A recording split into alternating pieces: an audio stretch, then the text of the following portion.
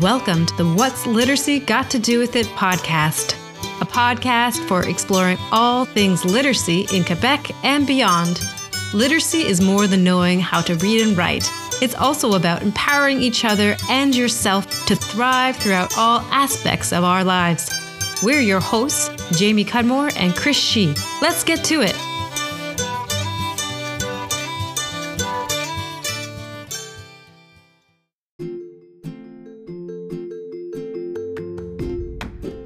Welcome back, everyone. Welcome back to another episode. How you doing, Jamie? Good. Hi, Chris. Welcome, everyone, to the What's Literacy Got to Do With It podcast. We're back for another episode. It is August. It is hot in Montreal. It is hot. It's stinking hot. It's like 39 degrees today out there. Hopefully, everybody's drinking water and keeping hydrated and so forth. So keep cool, gang. Yeah, and maybe you're keeping cool by listening to this episode. This week's theme, we're connecting 3 generations of family with Zoom Goose and taking risks with TED Circles. Incredible. Chris had some great conversations. Yeah, I sure did. Because as you all know, over the last year, we saw many of the member organizations quickly adapting to their programming online because of the pandemic and everything that's going on. So, Jamie, you want to let everybody know what's happening in this episode and what we got going on? Yeah, there were challenges, as we've heard and as everyone has experienced over this year, but our guests today highlight the newfound opportunities for connection and lifelong learning that came from adapting their literacy programming. Today, we are joined by the South Shore Literacy Council and La Maison de la Famille La Mosaïque to chat about their early year program Zoom Goose. And then we sat down in a discussion with the participants of TED Circles organized by the South Shore Literacy Council. Amazing. Yeah. And we had listeners in coming from Delhi in India. Amazing. So we actually had on that Zoom call, we had a worldwide audience and we had that conversation with an audience that coming in from another country, little old Quebec, and then coming in from India. So it was amazing. Right. Really good. This episode is all about connecting people in new ways across the world and to learn together. So it's great. Our first segment takes us to the South Shore Literacy Council. As we said, the Zoom Goose program. Zoom Goose is an online adaptation of their long-running Mother Goose programming. Zoom Goose is a free online weekly gathering of parents, grandparents, and other family members from all across the world and their children ages 0 to 3 to share the joys of language through songs, rhymes, story, and circle games. Chris got to experience the online class and chatted with 3 generations of family participants who were able to participate together despite being far away from each other. So, Chris, who did you get a chance to talk to? Yeah, Desiree and Robin, the animators for the Zoom Goose, and they're with the South Shore Literacy Council, and the participants, Kim-Ann Nguyen and her mother-in-law, which I didn't get her name. I'm so sorry on the podcast, so I do apologize. But also Catherine Moschopoulos and Rushana Sorti. And I really apologize if I absolutely didn't say your names correctly, but you were phenomenal and were amazing participants. And thanks to Desiree and Robin for running the show. So without further ado, guys, listen up to this segment. So Desiree and Robin, you're both animators for Zoom Goose, and Kim and Catherine, are you both participants of Zoom Goose? Yes, they are, and they're both part of 3 generations that participated. This is super exciting. I can't wait to learn more. Kim, so I know you've only got 10 minutes, so Catherine and Desiree, I was just going to quickly ask Kim a couple questions about Zoom Goose and her experience and the 3 generations that has been exposed to Zoom Goose before you got to go. But Kim, tell us about your experience with Zoom Goose and the 3 generations of your family. It sounds so exciting. So basically the how it all started is actually I did the Zoom program with my first daughter when she was, I think, around 9 months. So at that time it was still in présentiel, so it was like face to face. And then when this whole pandemic started, the program started. But at that time, everybody was split up, like the families, we couldn't talk to each other and everything. So the way it worked out is actually my mother-in-law who asked to be part of it. And Robin and Desmond said yes. It was wonderful. Just to give you a heads up, I'm a pediatrician. So I'm a developmental pediatrician. So I know all about literacy, how important it is. So basically, every time there was a Zoom with Mother Goose, would come and join in. And that would be like, initially, my daughter Lillian didn't really understand what's going on. But then after a while, she got used to see her grandma on the screen, and she was really looking forward to it. And see her grandma moving with the songs and everything. So it really became like a kind of daily activity, basically, because we're doing it in French, we're doing it in English. And at the same time, it really helped me also because, as you know, in the beginning of the pandemic, the activities were kind of lacking. Yep. At least. So, but it was wonderful. It was kind of this joint activity that everybody could be part of. My mother-in-law is more French, but she learned a lot of English songs, a lot of French songs, so they could actually sing together after a little while. Beautiful. Isn't it amazing? It's fantastic, isn't it? Yeah. It was really good. Actually, my mother-in-law is here. You want to hear a little bit from her? Absolutely. Yeah, okay. That'd be fantastic. Hi, hello. And I just wanted to tell you that I enjoyed very much all the songs that I learned, because I don't speak much. Well, I used to learn English at McGill, but I forgot for 40 years now. But when I could learn all these small songs in English, which I didn't know either, none of them, I was very happy. It was a good moment, and I was singing with my granddaughter too, so it was a great thing. And the team was very good. There were 3 girls. I remember three, and they were very good. Well, the 3 girls that actually ran the Zoom Goose, the mother goose. Yeah. Okay. Where is Robin and Robin? Yeah, they were very nice people. Always smiling and giving us the best they could do. Absolutely. It is great. And they are special people. I mean, the women that are putting on this program to enable you to connect with your granddaughter and to have the experience of learning some English songs and so forth. Hey, gorgeous girl. How you doing? And there's another one here. That's the little baby. Tiny baby. Tiny baby, 2 weeks. And Chris, I have to tell you, we watched them participate from separate houses for most of the program, but the day they showed up together, singing and doing the motions in the same place, all of us just cheered because we were so happy they got to be together. And I enjoyed very much the English songs. I don't know, because maybe I didn't know them, but it was very nice and sweet, swinging songs. Very nice. Great. Yeah. So you grew up learning predominantly French songs, is that right? I grew up in France, so I didn't know any English song. None. Okay. Isn't it crocodile? Yeah, well, some of the French where I knew them, but not all, but the English, no. But it was very nice. Good. Oh, yeah. How would you recommend other grandparents, other parents to get involved in Zoom Goose? Would you encourage them to come along to the program? Yes.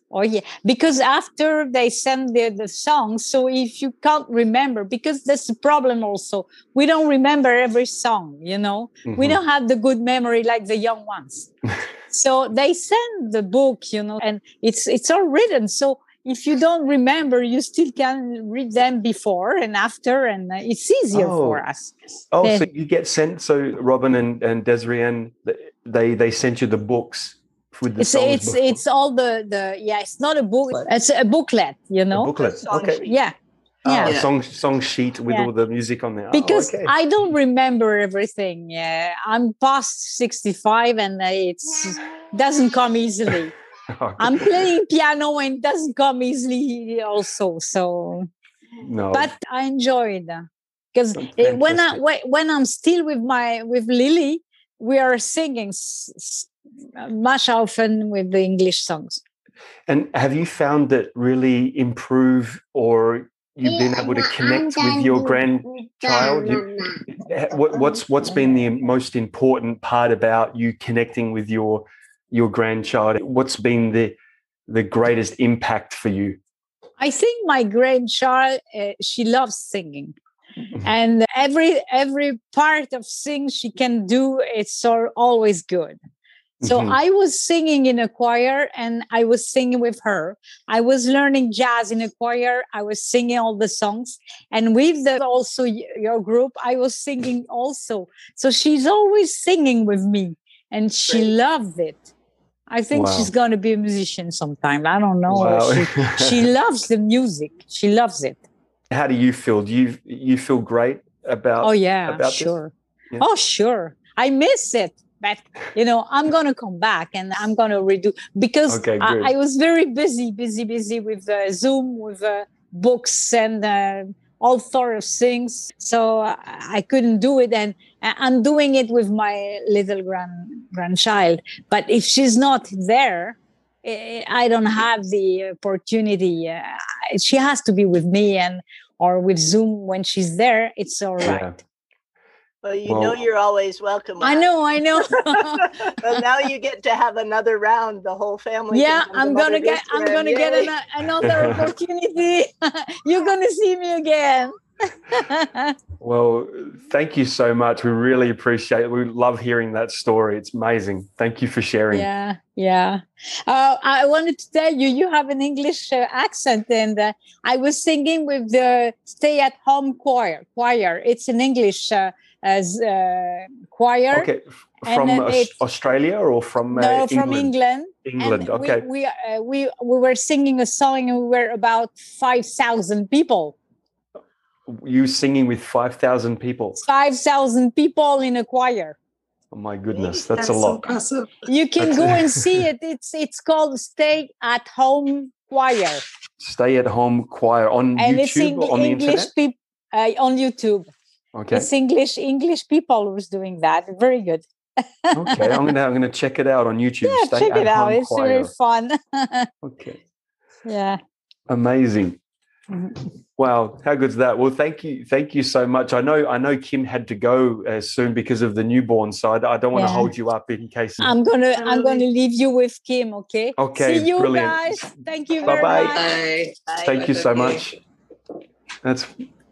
Thank you, Kim. If there's any final thoughts you want to leave us with, I just think keep going. I mean, it's an excellent program. And as a developmentalist pediatrician, I even refer to your program to a lot of I take care of ex-premature babies. And so I refer a lot of my parents to your program because I think it's really, really important. Yeah, thank you for the kind words. And if you ever were interested in starting a group for your parents, that would be amazing. We should Yes, we should totally do that. Let me take care of this little one first, but yes, we'll talk. Got it. Thank you, Kim. Have a great afternoon. Thank you so much. Bye, guys. Bye-bye. That's fantastic, huh? I mean, what an amazing story. And you can just tell the platform that you've given them to be able to have that experience is phenomenal. So sensational. So I guess we come to Catherine. We'll just come to you. And so you're a participant of Zoom Goose as well? Yes, I am. All right. And so what's been your experience with Zoom Goose? It's been amazing, honestly. I had my little guy right at the start of the pandemic when everybody shut down. Oh, yeah. So it was about 6 months or 5 months. He was about 5 or 6 months. We started joining, and it was due to my mother-in-law, who actually knows Desreen. And she's like, yeah, there's this really great program. Maybe we should check it out. All that. She was all pumped and excited. And I'm like, I'm super awkward. That's not my thing. And how does that work? And people are going to see me and, all that crazy random stuff. Oh, just on that, Catherine, sorry to cut you off, but is that a genuine fear, isn't it, of stepping out of your, 100%. I can relate. I can totally relate. Desreen and I were both nervous about seeing ourselves and being on the screen too, but we just got over it. That's it. Yeah, exactly. So with all that, we pushed through the fear, and I got the little guy on, and we connected with Rick Shanna over the Zoom and with Robin and Desreen, and that was really awesome. And back at the start of the pandemic, there was we weren't able to see each other really you usually would have your family over and people get to see the baby and all that. And we missed out on all of that. So the fact that they were able to have this connection over the video was amazing. So yeah, that was really nice. And so he was 6 months. Now he's a year and a bit and a few months. And so he's taken his first steps towards the camera to Grandma and to Robin and to Green. We witnessed that. We witnessed that. And that was beautiful. Beautiful. Yeah. Wow. Yeah. So your baby took the first steps towards Grandma on the Zoom call. Yeah, basically. Yeah. Yeah. That's when she first saw him. Oh my goodness, that's incredible. So yeah, no, it's been really nice. Like Kim was saying, hasn't been any activities that you're able to join and do with your baby. So having this has been fantastic. We started with just the English one, and then I started doing the French one as well, because it's just like songs I never knew. And even the English ones, half of them I didn't know. So it was nice to learn all these new songs together, and we get to sing them. And now when we do visit or we see each other, Theo and Rikshana get to sing together and dance and all that stuff. So it's been really, really good. Wow, that's awesome. And welcome, Rikshana. We have Rikshana on the line. It's so great to meet you. And so Theo, and as Catherine was mentioning, that you've been able to be connected with Theo, and can you share with us your experience and how that's come along? Yeah, well, with it being the year that it has been, obviously I haven't been able to be there as Grandma from the very beginning. So it was weeks before we even saw him, and then months before we could touch, and so on and so forth. So the video, basically, in the video chat is all we've got. So this was another avenue to be able to share something as audience and not just, the two together. So we're sharing it, somebody else is leading it, but we're participating together. It's kind of, it's a whole new venue. Your usual WhatsApp video chat, Yeah, it's given another dimension of connection, being having an animator, having someone kind of run the show for you, and you're able just to focus on connecting with your family. Yeah. It's Catherine and Roxana found a way to pin, which I'm not good at, but that way the baby saw Roxana through the program and was right there with her. Brilliant. That's right.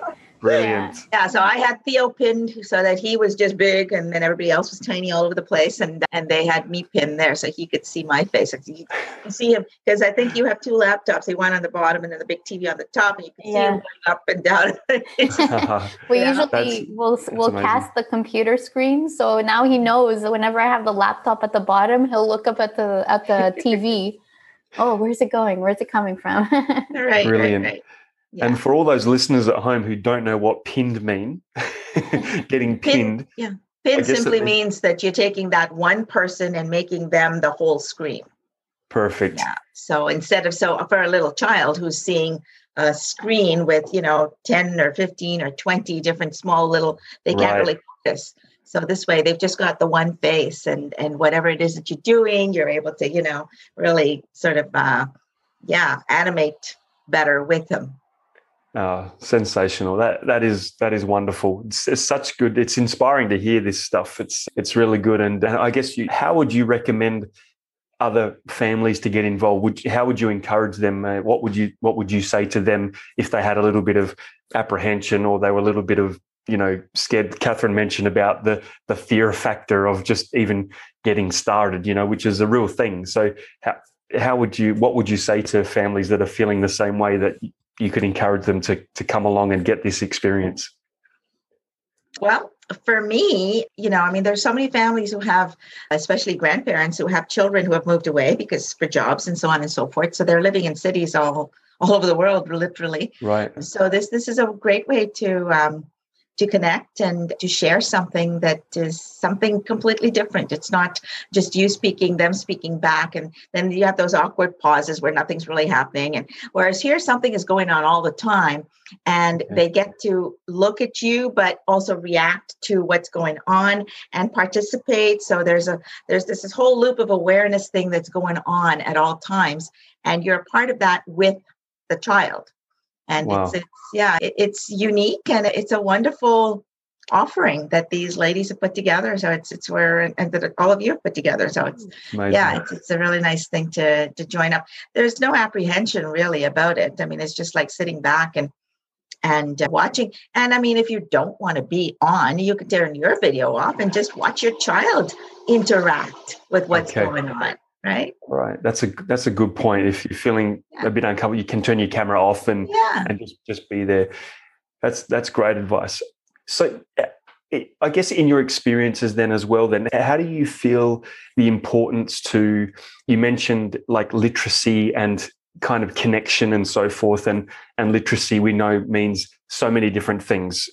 Like it's just not reading and writing. It's, connection, interaction, kind of being engaged with the world around you. And as grandparents and parents, I just wanted to ask you, can you see the literacy growth happening within your child, your grandchild?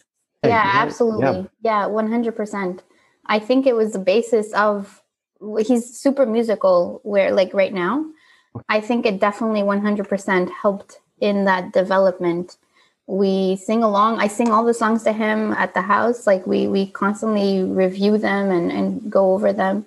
And now he knows some of the actions and he'll follow along sometimes. And so I think because he was so young in the beginning, it was very like he's 6 months old. He's not really responding as much. But now as he's growing, you could see that it's kind of like embedded, like from that time. He remembers stuff, or like he knows what's happening now, he's more aware of everything. And so I think it helped with like the musicality, I guess. So we sing, we dance, and I think Mother Goose definitely had a good chunk to do with that. So it's been really great. Yeah. Awesome. And he's picked up rhythms. Like, I mean, he's just, and I'm sure Mother Goose had something to do with it. Maybe not all. I think some of it comes from Grandma, of course. Yeah. Of course. But no, he's, music. Come on. Like music is the language of the soul. So when you bring that in right from the get-go, and then infuse it with, the poetry that comes along with it and the storytelling that goes along with it, and all of the visuals and the, and the movement patterns and so on and so forth. You're working with the whole brain at that point. You're not just, you're not, it's a learning tool that is invaluable. So it's very, very precious. Yeah. Yeah. Well, absolutely. Thanks for explaining. Do you think human kind of interaction or animation through Zoom Goose is different to kind of like cartoon animation and so forth? There's a difference in what's happening in the child's brain opposed to, that stimulation or that learning process through cartoons or kind of animation opposed to like real life animation through song and music and dance with real humans? Oh yeah. No, absolutely. There's no question about that. I mean, you've got ownership here because you're actually participating with what's going on the screen, even though it's screen. It's not the same as being, sure, in the space together. So the energy is different, but at the same time, there's that connection there. There's a heart connection, there's a mind connection, there's a body connection. So there's no question about that. As opposed to being unconnected, disconnected, watching something that's going on TV that you're not really a part of. If it's a cartoon show or something, you're following a story. So there's a small part of your brain that's involved with listening to that, but you're not fully participating in it. Yeah, right. And it's our challenge as animators to really try to engage the families and the children. We know people's names. We welcome them by name. If we see somebody doing the motions, we'll say, "Oh, Theo, you've got it," So it's interactive. It's not passive. We're all present in the moment together. So let me ask you all this. I was going to ask you and Desiree and Robin, but I'll ask you all. So what do you do? Say I've got a quite an active kid. He's 19 months old, and me and my wife were saying, "Oh gosh, like what if he's like up and going and he doesn't, want to sit still or what have you?" Have you had any of those challenges, or have you had to? Yeah, Desiree, I'll definitely answer that, because we often have, especially when we used to do live, and sometimes we have it now with children that seem unengaged or uninterested. And you'd be surprised how many parents will tell us later on, when we haven't done a session in a few weeks, oh, we miss it. My child learns so much. My child really enjoys it. You're thinking from looking at the child that they're not engaged, not really participating, but it's happening. It's happening. And it's so beautiful to see. And then often sometimes when we used to do it live, the child would be off in the distance and a song would come on, Tappa Tappa would come on or something. And they would, boom, sit on mom's lap and be there. Like, even if it's just for that one song, you know? So we get all kinds. And it's really nice to see the fact that sometimes, it looks like they're totally uninterested, not paying any attention. And then, but the connection is there. And then sometimes we'll see it when the child becomes to verbalize, when they're actually able to talk or sing or do the actions.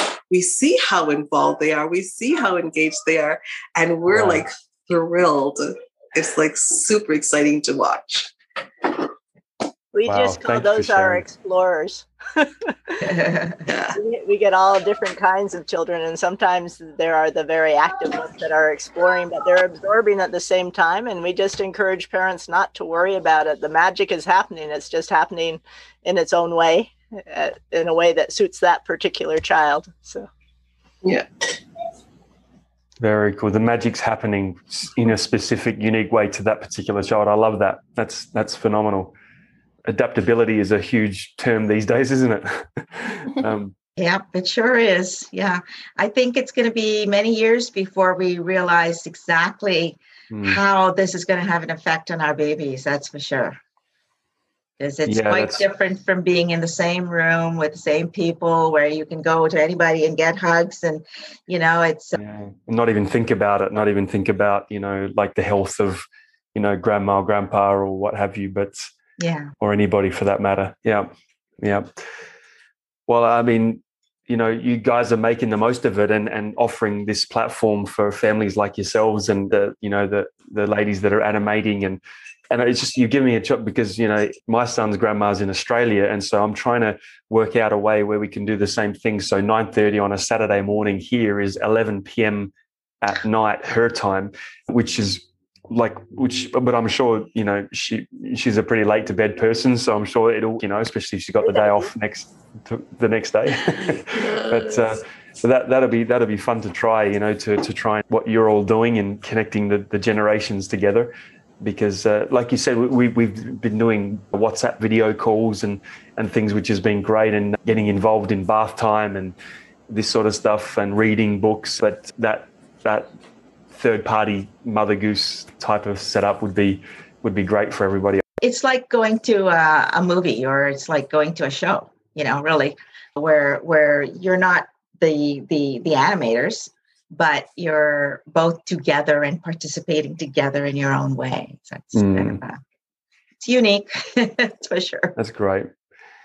Well, like you say, hopefully we can get back together in person, but offering it as a hybrid so that people from around the province, from around the globe can get together, even if we can't actually be there in person, because I'm sure a lot of families couldn't be there, you know. Yeah. So it's great to offer it online. And just one other thing I wanted to mention was that, you know, children have not had the same kind of opportunity this past year to be with other children as well. Yeah. So it's really nice to be able to see that there are other parents out there. I mean, poor Theo has been with, you know, adults and a dog and a cat.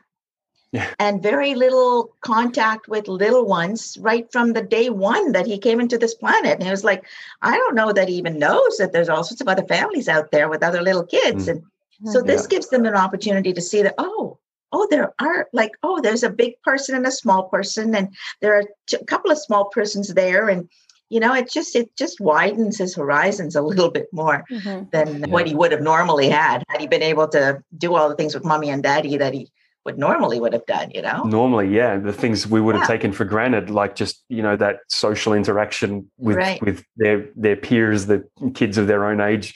Whereas now it's like you look at it and go, wow, I'm totally grateful for any connection with little persons, as you put it. Yeah. And also being able to see a plethora of different types of people. You know, there's all sorts of colors and people wearing different things and different insides of their rooms and so on and so forth. It just opens your your mind up a little bit more. So it allows them to sort of not be when they actually go out in the world when that comes about. And it's nice to see like the animals come across the screen as well. Like when the dog is in this shot or the cats come across to visit or just want to pat her away. It's nice to see that, like sometimes they'll like just pointing at that animal or that thing. The other week I was watching Catherine and Teo and her beautiful big shepherd came along. He just sat down in front of him like, sing to me. Yeah. Are you meaning across the screen of the Zoom call? Yeah, exactly. So, yeah. Cool. That's So when Theo goes to daycare, Kat, you can just sign on anyway and bring Luna with you. Come on, yeah. That's true. You're welcome, both of you. Absolutely. Well, ladies, I appreciate your time, and I'm aware of it. Is there any final thoughts or any other words or any other topics you'd like to discuss before we sort of wrap things up, or any final thoughts you want to leave with us? I just want to say, just to put out a big appreciation out there for the ladies who are running this. And I know Desi's been doing it for like 25, 26 years. And I don't know how long you've been at it, Robin, but yeah, it's a real dedication, and you can just feel the exuberance with which they do it, and I don't know, it's heartfelt, and you can feel the love. Oh, great. Thank you. Yeah. Wow. That's huge. That is huge. I mean, obviously Robin and Desiree and you people are givers, like people giving, of yourself and your time and connecting and offering that to these families and so forth. But to have a bit of recognition, thanks, Roshana. I appreciate you doing that. And I just want to say that we all count on Mother Goose to recharge our batteries, because as much as we give, we get, watching the kids singing and dancing and laughing, and the grandparents and grandchildren connecting. It's amazing. So you give right back, and we really appreciate it.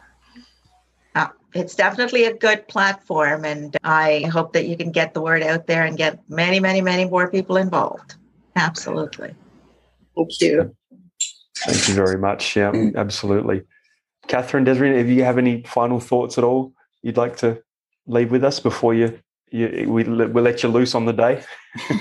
Well, I will just say that the love that we give out, we definitely get back in seeing how much you enjoy the program, how much you look forward to seeing us, the fact that you come back every week. So we thank you very much for that. Well, that way Desiree's going to be going for another 25, 26 years. Yep. You bet. Yeah, no, just a great big thank you to everybody running the program. It's been really amazing. It's been really great to be with everybody and share just that, even that half an hour. It's perfect. It gives us a little something to do, a little see some other people, kind of thing. So no, just, thank you very much. That's my number. That's why I kept coming back, was because it was so easygoing. It was so lovely. You guys made it so easy and so pleasant to join, and it was no stress, So it's just been really great.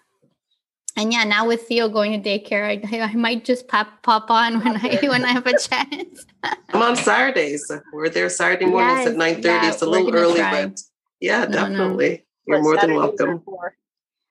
We decided to do the Saturday sessions so parents who have to go back to work or kids who go to daycare can still tune in and say hello, because we miss you guys. Yeah, for sure. We'll definitely pop on when we can. Absolutely. For sure. Yeah. Good luck to you with your family in Australia.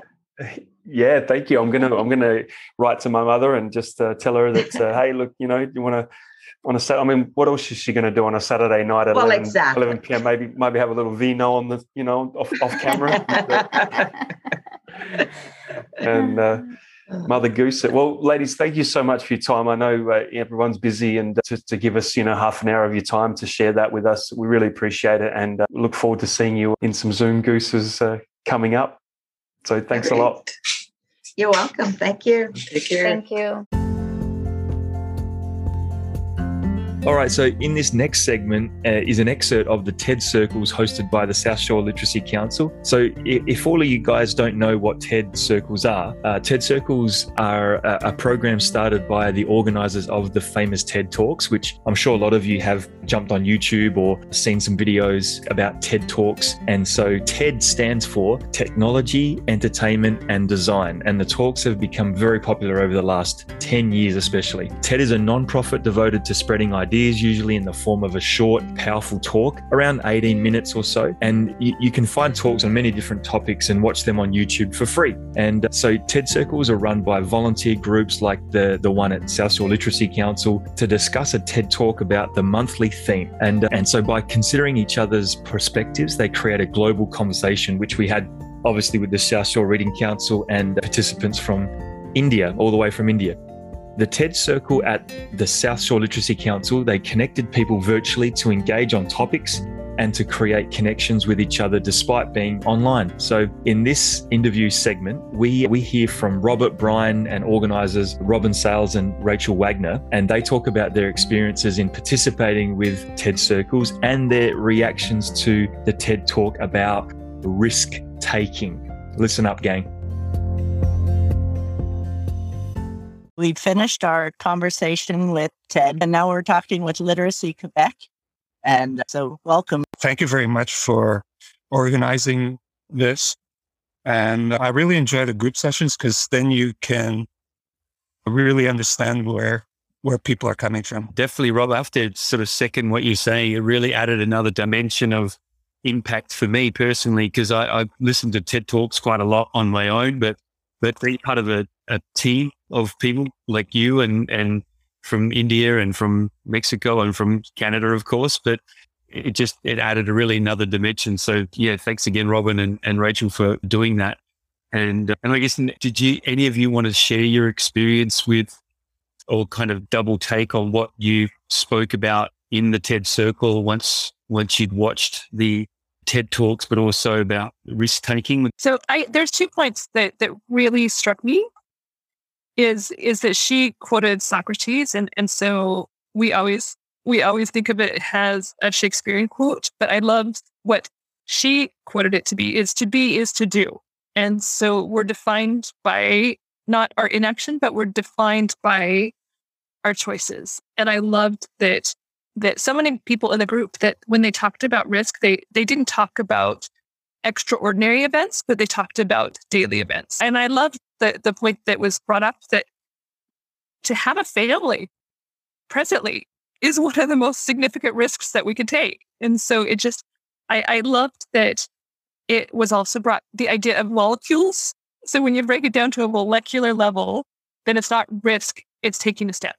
And so I think that those were truths that I was familiar with, but I felt like hearing them from another vantage point really changed how I viewed risk and how I'll go forward. That when you take it down to the molecular level, it's not a matter of bravado, it's a matter of taking the next step forward. Chris, I liked your question about what was the difference with kids. Yep. And I really didn't think about it that much, but as a father, and you're a father too now, is you want to be protective. But on the flip side is, well, when you do risk, or like when I took my daughter to the camping, okay, something could happen, she could slip, fall, drown, be attacked or stuff like that. But as a parent, you calculate the risk. So now your children, at least if you introduce that, it's your children. My daughter's now like 30 years old, and I see how she calculates the risk of my grandson now. So when we're around the pool or stuff like that, like my wife would scream and I'm more relaxed. And she's doing the same thing. She's letting the child explore as much as possible, probably in the back of her head, calculating the risk, what could possibly happen. So each individual is different, but it's interesting how eventually the parent just has to let go and see that how the next generation tackles how the risk happens and how you evaluated it, how you're how your son or daughter calculated, and then your grandson and granddaughter afterwards, how all that's handled. So when you mentioned that, that's what came to my mind is how if people are very, very restrictive on risk and put it onto their children, maybe they'll be very, very restrictive. And on the flip side, very, very adventurous as well. So it really comes into on an individual basis of how you want to handle it. I think those are excellent points, Robert. And I think I mentioned earlier that for me, finding that balance and encouraging my son to have adventures and take calculated risks carefully, but to be out there in the world and discover and explore is one of the great joys and challenges of being a mother. I know my parents gave us the gift of adventures, and I certainly want to pass that on to him. Someone was talking before, I can't remember if it was one of the presenters of the 2 TED Talks or one of the participants, but it was something along the lines, you can just sit in the lazy boy and critique everything and everyone, or you can get out there and go for it. And I think, Robert, you might have been speaking something, but what came to my mind was the expression, it's better to burn out than to fade away. And I believe that's from a film years ago that I saw called Highlander. And the idea of, living your life vibrantly with the flame burning. I don't know, there's something that's, pretty cool about that and important, I think. And the other thing, being a parent with kids, I think I also I'm a big believer in role modeling. And I think I want to have my kids know the importance of, taking calculated risk, the ability to do risk assessment, to evaluate the pros and cons and different threads of a situation before making that jump. Because sometimes I think that the question, do people sometimes just want to take risks sometimes because they just want to feel they're alive? So, Chris, this is Rachel. Just a thought, and this has been my experience, is Robin, I believe, has met my mother, but my mother is a really petite woman. And so, like, we're 6 kids, so she's not a nun. But if that life had been offered to her, she would have loved living in a nunnery. She's such a hermit. She really she feels very anxious about leaving her house, and she's just incredibly conservative. And so I look at my childhood and I look at my extraordinarily cautious mom, and I think, you know what? Sometimes fruit falls far from the tree, and sometimes people say, "Are you from the same orchard?" So that's just. But it struck me is that I'm able to take risks not because my mom was a risk taker, but because my mom created such a sentiment of security that stayed with me as an adult. And so it is a balance, is that we want to model appropriate risk for our children, but sometimes children are better able to take risks when they've experienced security. And so is finding that balance, because I find that what I do and what I choose now is all related to the fact that my mom gave me a safe place to land when I tripped. Right. Yeah, that's a good perspective on things, Rachel, because it's what you may be saying, and correct me if I'm wrong, it's like your mum being conservative, like you say, you may have processed that as a young person and kind of was open-minded enough to go, okay, I appreciate my mum's conservativeness, but I also sort of see some things that I'm not going to duplicate. I'm gonna look at the world around me a little bit, and I feel secure from my mother, but I'm going to take a risk anyway because I feel as though my mother might be a little bit, too conservative, if that makes sense. Like me with my mother, there's some things that I do, and like I just love it a bit, but there's some things that I've learned, not to do because of my parents, instead of sort of going down the same track. Am I on the right track, or am I completely off it? Well, my mom, one thing that I did learn from her, she just said there's things to do and you just do them. You don't read a book about it, for goodness sakes, you just do it. So while she was indeed conservative, she was never hesitant to get a job done when it needed doing. And so I think we're always a bit self-reflective, but there's also a time to just do. Yeah. Very good point. And we have a new participant, Marlon. You're welcome to the podcast episode we're recording. Welcome. I remember when I was very young, my family was so protective of me. I was able to do nothing. I could not go to parties. I could not invite friends home, anything. So now I am the opposite. I want my children to go out and about in the world. So yes, you're right, Robin. Yeah, I'm the youngest of 5 children, Cynthia, and I did a lot of watching and deciding whether that was a good example to follow or whether I should do the opposite growing up. That's where that comment came from. Thank you to my siblings who provided all kinds of lessons. Well, and it teaches you that you can learn from others' experiences. Absolutely. Saves a lot of time that way. One of the points that I loved best about the program was from the Svetlana from Belarus, who had taken on the position for her spouse for the presidential election. But I wrote in my note is that isolation is the parent of fear. And so I feel like in our family situations is that we are enclosed, and that makes us less fearful, because I feel like that's something, because I've always lived in a large family situation. It's never occurred to me the idea of being alone. But I think that part of resilience really is seeking out connection, and to draw it back to why we do these circles and why we do this programming is that we don't want to be islands, and we don't want any of our communities to be islands, because we recognize that fear, especially in the time of a pandemic, is really the parent of that. Isolation is the parent of fear. And so by creating these connections is that we are creating an opportunity for especially for seniors to decrease that level of fear, because it's a sense that they're not alone.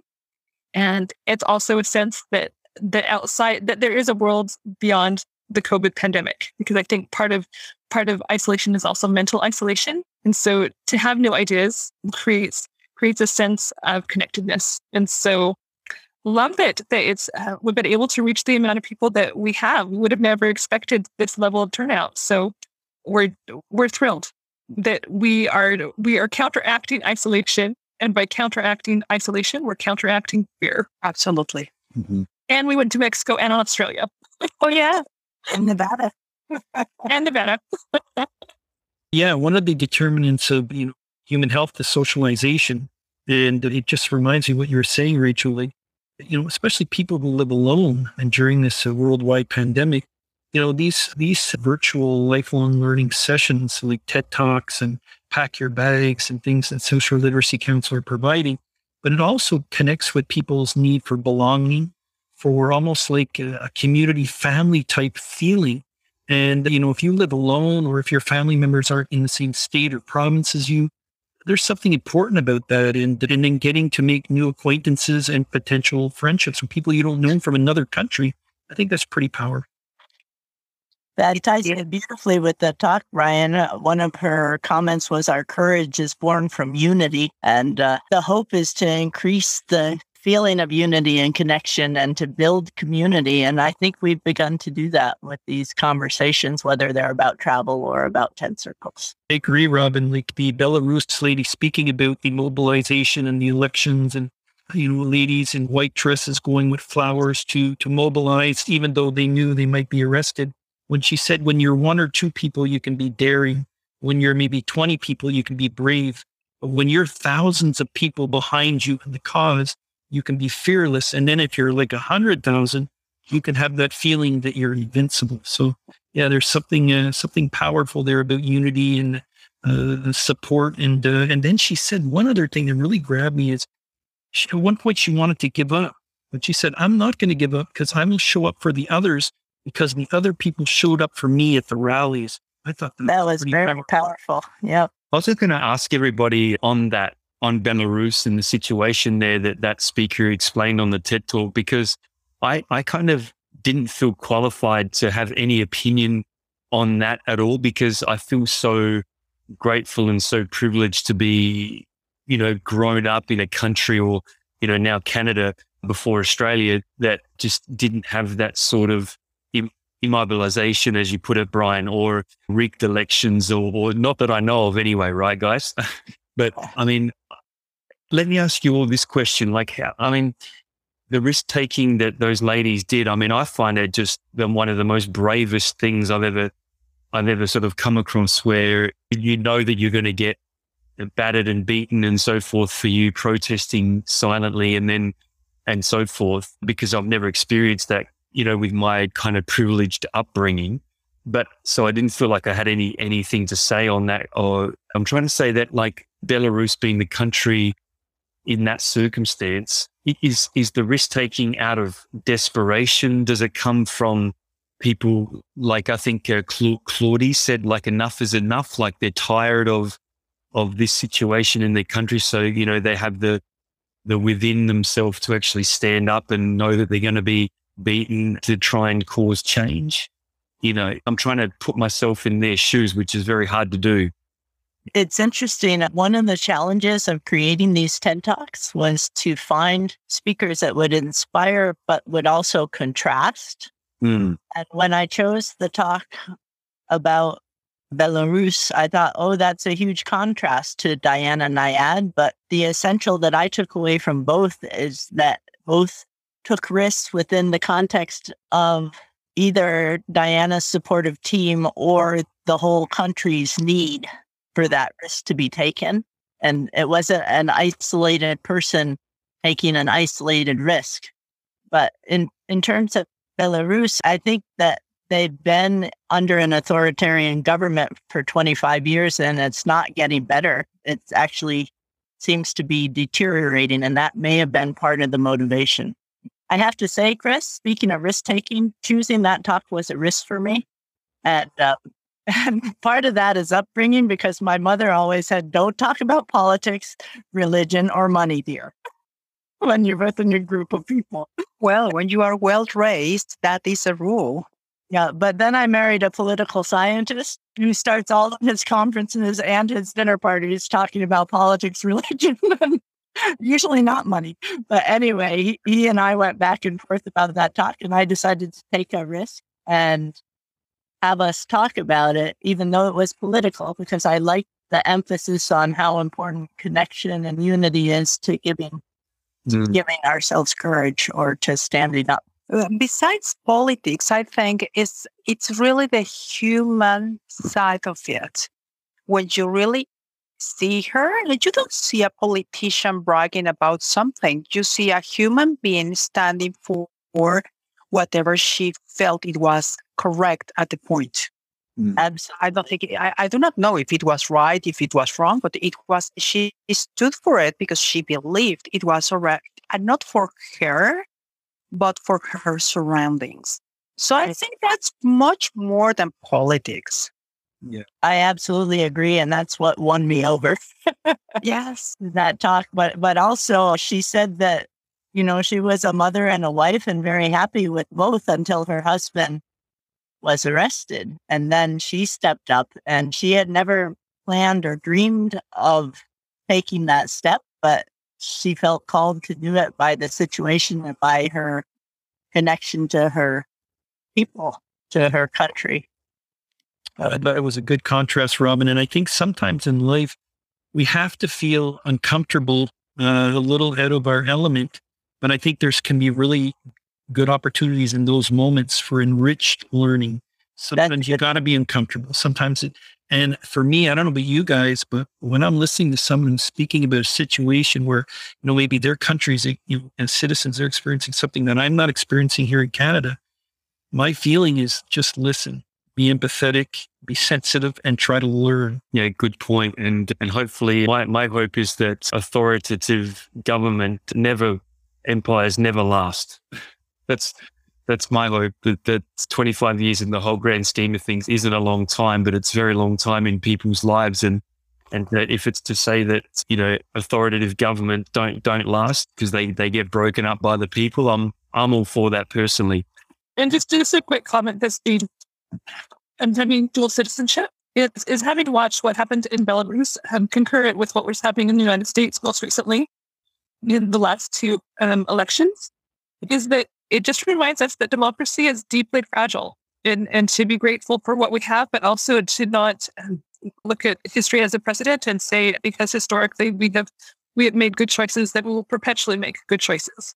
So I think her talk actually inspired me to say that never take for granted the fragility of what you have. Good point. And Brian wrote in the chat, fully agree, don't take democracy or freedom for granted.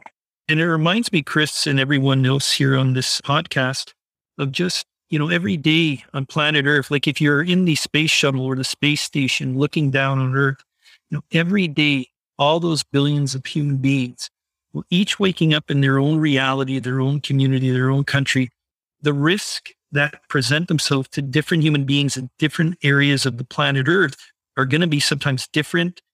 And sometimes, maybe, it might seem mind-boggling, or maybe I might not even be able to relate to that kind of risk, but it's just, it's kind of powerful when you kind of look at it from like, wow, one planet and all the variety of risks that could present themselves, and some life-threatening or life-changing risks for people. Yeah, well said. And hopefully we can all take a bigger perspective on things and have more empathy for, like you say, Brian, human beings around the world, right? I think Chris and Brian are saying the exact same thing for me. I remember Warren Buffett being asked a question, what built your wealth? And he said, well, I was lucky to be born as a male in North America. And that hit home to me. And all through my life, all I could do is have empathy when my Indigenous friends tell me their lives, and some of them don't even have, when they're telling you their communities don't have water and stuff like that. For me, it's very frustrating because I just provide empathy. I don't do anything. I say, well, poor you, it's very hard, for myself to actually get off my ass and do something. What the hell is happening with the water supply to our Indigenous people? Why can't we get it to them? Well, what can I do? But no, I just go in my nice life here and continue on. And I just say I have empathy and do absolutely nothing. It's a tough, but it's and I appreciate that, Robert. It's a very vulnerable thing to say, because I'm sure, I'm not speaking for everybody, but that's certainly something that maybe a majority of us have that same situation, don't we? We feel the same as what Robert just said there, but I guess it's good to acknowledge it. And then we can, as long as we acknowledge it and know that it's there, well, then we can do something about it, even if it's something very small. Actually, Robert, one of the TED Talks that I really considered sharing was about an expedition to the South Pole. And the folks who did it took the trip to raise awareness about water issues around the world. And for me, that was an example of a personal risk for a greater cause, but that might interest you. I'll send it in the links I send out. Yeah, Robin, that's very good, because I think with especially TED, they raise awareness right around the world with people that are really on the spot. So, I have a great deal of empathy for people who aren't as privileged, like as Chris says, the privileged society. And I've realized I am, I've been lucky enough to work hard and have the job and stuff like that. And at the same time, when I got older, listening to the TED Talks and listening, hey, I'm the luckiest guy in the world. I can't complain about anything, and I should be taking the next step to say, okay, what can I do to improve the world? And I haven't done that. Yeah. But again, you and millions of other people, Robert, I don't think you're on your own there. I think we just spoke about the support in numbers, and you could probably feel a lot of, a little bit more fearless in that, knowing that, I'm in the same boat as you. And then what we can do is maybe from this phone call, we could do something about that. And the next time we're in that situation of empathy, we can maybe, plant that tree, or we can pick up that phone and make that call, or we can actually put some action behind that empathy to really, move the gauge in one little notch. How about we make a deal on that? That is an excellent idea. I really appreciate that. Yeah. Sounds like a great idea. And I'd like to add, earlier in our conversation today, I think it was Christy who talked about how what feels like a huge risk becomes more global if you take it in collective pieces. And I think all of us in small ways do affect the people around us and do make changes for them, either positive, negative in our daily actions. And that they may not be the grand gesture, but they are having an impact. I wouldn't underestimate that either. Robert, there's a power in seeing like each six of us on the phone call can do something, tomorrow that just makes the world a little bit better. And if all six of us do it, that's 6 times as much more than just us on our own. Robin, you raised a tickle point with me. Is my company was part of, let's say, a 10K run, which we raised hundreds of thousands of dollars for the St. John's and Children's Hospital. Wow. And I didn't think of it. I was having fun. I go out, raise some money, $100, couple of $100. That's nothing. But when it all accumulated, it was a couple $100,000. Yeah, there you go. You just remind me, my nephew's son had cancer in his throat.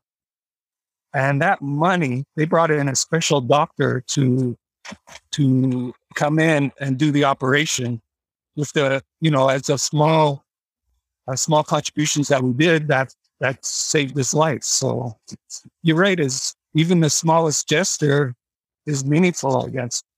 You may never quite know how those gestures will have an impact. Everybody, I'm really appreciative of your time, and I'm respectful of your time, and I just really appreciate this conversation. And I'm so rapt that we recorded it because it's going to be a fun to get it out on the podcast. But did anyone have any final thoughts that they want to leave with us before we sort of wrap things up? I just want to thank you very much for all the interest and support you've shown the different programs in South Shore and the Montreal area with your podcasts, and especially for the South Shore Literacy Council. Thanks. Thank you so much for the invite. I've enjoyed it a lot, and I'm looking forward to it. Thanks, everyone. Thanks. Thank Bye. you. Make that call. All right. Hey, Thank what y'all. an episode. Yeah. Thanks, Jamie. Yeah, we're coming to the close. It means that we're going to talk about some upcoming events. Sure. And there's a big one coming up. International Literacy Day is on September 8th again this year. Literacy Quebec is celebrating by running daily giveaways and competitions. So be sure to check out our social media. Yeah, check out social media and Reclaim Literacy in Wellington, Verdun. They're running a 40th anniversary / International Literacy Day big event, book giveaways and so forth. So if you're around Montreal, come down to Verdun on Wellington Street. But check out the social media because we're going to be doing daily posts, daily giveaways, a couple of literacy t-shirts here and there, and some really wonderful gear, some swag, some literacy swag. So check out the social media from Literacy Quebec. Another big thing that you've just mentioned, a lot of our member organizations are celebrating their 40th anniversaries. One of those organizations is Yamaska Literacy Council, and we're going to have an interview with them coming up on our next episode. But first, we want to tell you about the 2021 PGI virtual fundraiser they're having for literacy, Thursday, September 9th at 7 p.m. We're going to post the link to how to participate, how to join that fundraiser in our show notes. It's just around the corner, and we're hoping to get some of those guests on. So we are. I'm reaching out to PGI guys. I'm telling you, we'd love to get some of your celebrities or some of your staff or organizers online and have a guest conversation like we're doing on this podcast, so that we can really spread the magic of PGI event for supporting literacy. And so if you're listening to this, reach out to us and we can have a conversation for sure. Yeah, there's some really big names who are going to be at that fundraiser, so be sure to check out the link in the show notes. Yeah. And as always, for all upcoming literacy events, check out our members' websites, our social media for updates, and we'll put the link to our members' websites and social media in the show notes as well. Mm-hmm.